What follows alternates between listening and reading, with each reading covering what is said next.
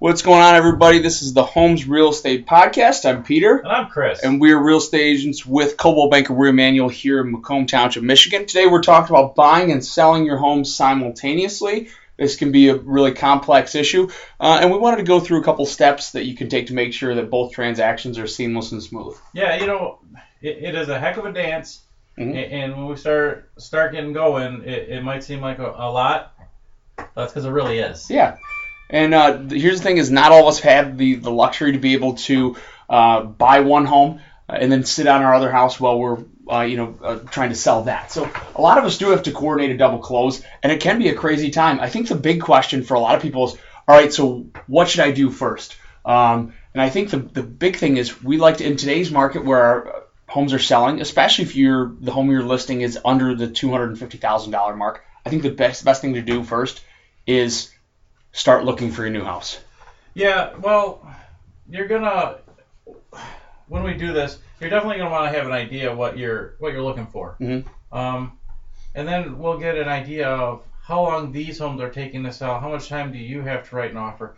Because the big thing is we want to write a strong offer, mm-hmm. and if we have to put contingencies on that, that's really knocking us down a notch. And when we're getting into multiple offers, that makes it pretty tough. So, like I said at the early beginning, yeah, it's a dance.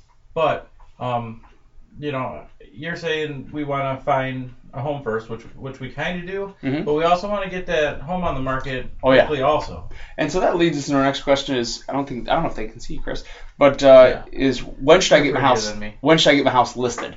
And I think the best answer for that is, I think we should list first. If we need to get occupancy in our home, we can do it, but we want to make sure that our home is listed on the market and ready for sale before we get into a purchase contract with somebody else, so we can avoid some of those contingencies. It's a lot easier to say, contingent on the closing, mm-hmm. instead of contingent on the sale. Yep. That's huge. That's absolutely huge. And if we don't even have the home on the market yet, that's going to put us even further behind, because then we have to get it on the market, marketed, sold, under contract, through inspection, through appraisal. If you look at an average time frame in Macomb, you could be talking about a 75-day swing. If you look at average time on market, you look at the average time to close, your average pending time to close, you could be looking, like I said, at that 60 to 75 days or more. And now you're looking at asking a potential seller to have that kind of a contingency. And it really does, it weakens your offer. So that first thing you're going to do is to get that house on the market, but have an idea of what you want, what you got in mind, and then you can kind of start that buying process. And then also with your home, when you get it on the market, you're going to want to know the pricing objectives, mm-hmm. What you're going to do to sell the home quickly, and we got to get it under contract. That's really, really, really important. Right. Because, and again, too, not all of us have the luxury of being able to swing two mortgages or having a bridge loan, or, there's a lot of things that go into this.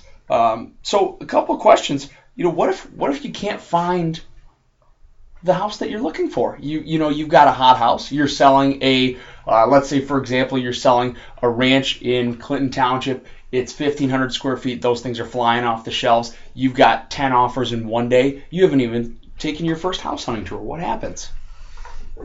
Well, one thing that's going to save us is going to be occupancy. Mm-hmm. So now most lenders, they're not going to let you have more than 60 days. And occupancy is something that Peter and I are going to talk about extensively in another podcast. Mm-hmm. But so you're looking at 60 days from being under after closing, right, that you can stay in your house. Well, the other thing too, what we can do is you can actually put a contingency on the sale of your house that it's almost like a reverse contingency of buying. Right. That this sale is contingent upon us finding a suitable home.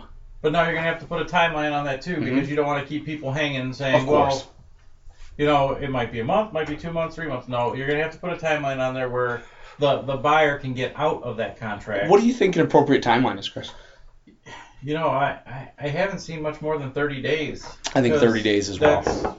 It's pretty reasonable. It's not that much time in consideration of the whole process. Right. Yeah, you're not asking anybody to hang around for 2 or 3, 4 months. But at that point, you have to be aggressively looking for a house. Right. Let's get we'll be pulling our hair out trying to find you the best home, but you got to be ready to jump at that point. So what about the reverse problem?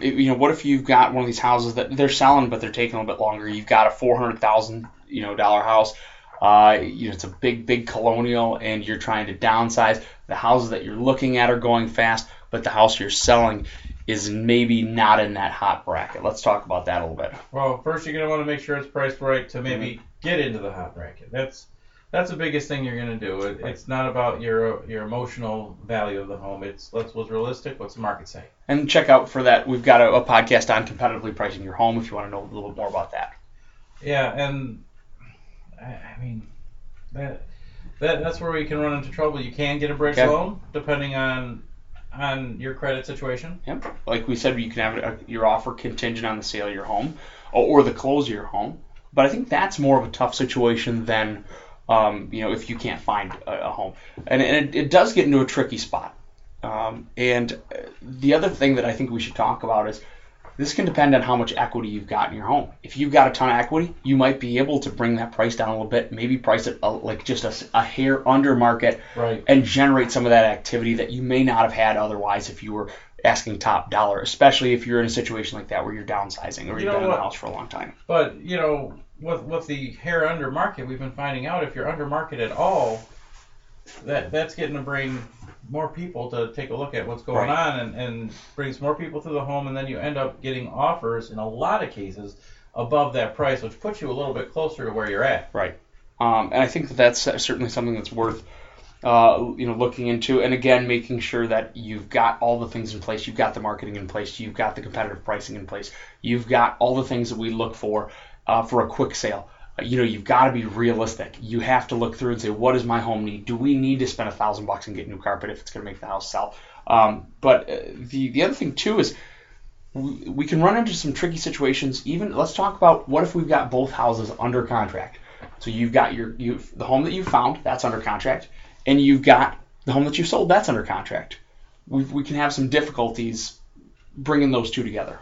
Yeah, and this is where, our expertise comes into place, talking to all the title companies involved, talking to the lenders, making sure we keep everybody on the same page. And I can tell you that it is tough. Yeah. It takes a lot of extra work, but it's worth it because we're achieving your ultimate goal. Right. Especially if you've got a mortgage that requires you to, because I said if you can't do a bridge loan, you might have your mortgage might require you to sell your first house before you close on your next one. Absolutely. And that can cause issues if you've got similar closing dates. If you've got to line those closing dates up, that can turn into a nightmare. And then you're going to end up receiving occupancy. Probably it may happen unless you can fortunately get keys at closing on the house you're buying. Right. And then you're going to be paying occupancy for anything that you have to stay in your home. But again, we try to line it up the best we can. Mm-hmm. It can be difficult. But hey, what are we here for, right? I think one of the most important things in this is that there's no perfect solution. I think that's the best answer. Yes, everything can go perfectly, and you can have everything go off without a hitch. Close number one, close number two. But as we know, listen, we wouldn't have a job if real estate were that easy. If it was bang, bang, bang, cut and dry, we wouldn't.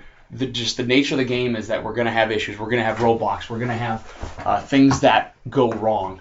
And so when that happens, I think the biggest thing for a buyer and seller is have flexibility, be communicating with your agent, try and have flexibility on both sides of the transaction, because you also remember you're going to have 3 agents involved in this. You're going to have, if you're working with us, you're going to have one of us. You're going to have a buyer's agent for your home, and you're going to have a listing agent for the home you're buying. Yeah, and again, just like Peter said, communication. Yep. Expect many phone calls, many emails or texts, depending on what you like. Mm-hmm. But we all want to stay on the same page, and we want to reach your ultimate goal. Right, and that's, as I said. So remember, kind of hang with us. We're going to be dealing with up to 4 title companies, 2 lenders, 2 different agents, and then their clients as well. So you have a lot of hands in this pot, and for everything to go smoothly, I said some flexibility is great, and also understand that you may have to put out a little cash, in the form of occupancy. Or in the form of, like I said, either lowering price or some extra incentives for if you're on the buy side of this. Absolutely. So, all right, guys, thanks so much to those of us who are watching us on Facebook Live. Thanks to those who are listening on the podcast. You can check us out. We are on SoundCloud. It is the Homes Real Estate Podcast. Again, we're affiliated with Coldwell Banker, Rumanium, Macomb Township. Thanks so much, guys. We'll see you next time on Facebook, and we will talk to you next time here on SoundCloud, guys. Thanks so much. Thanks for watching.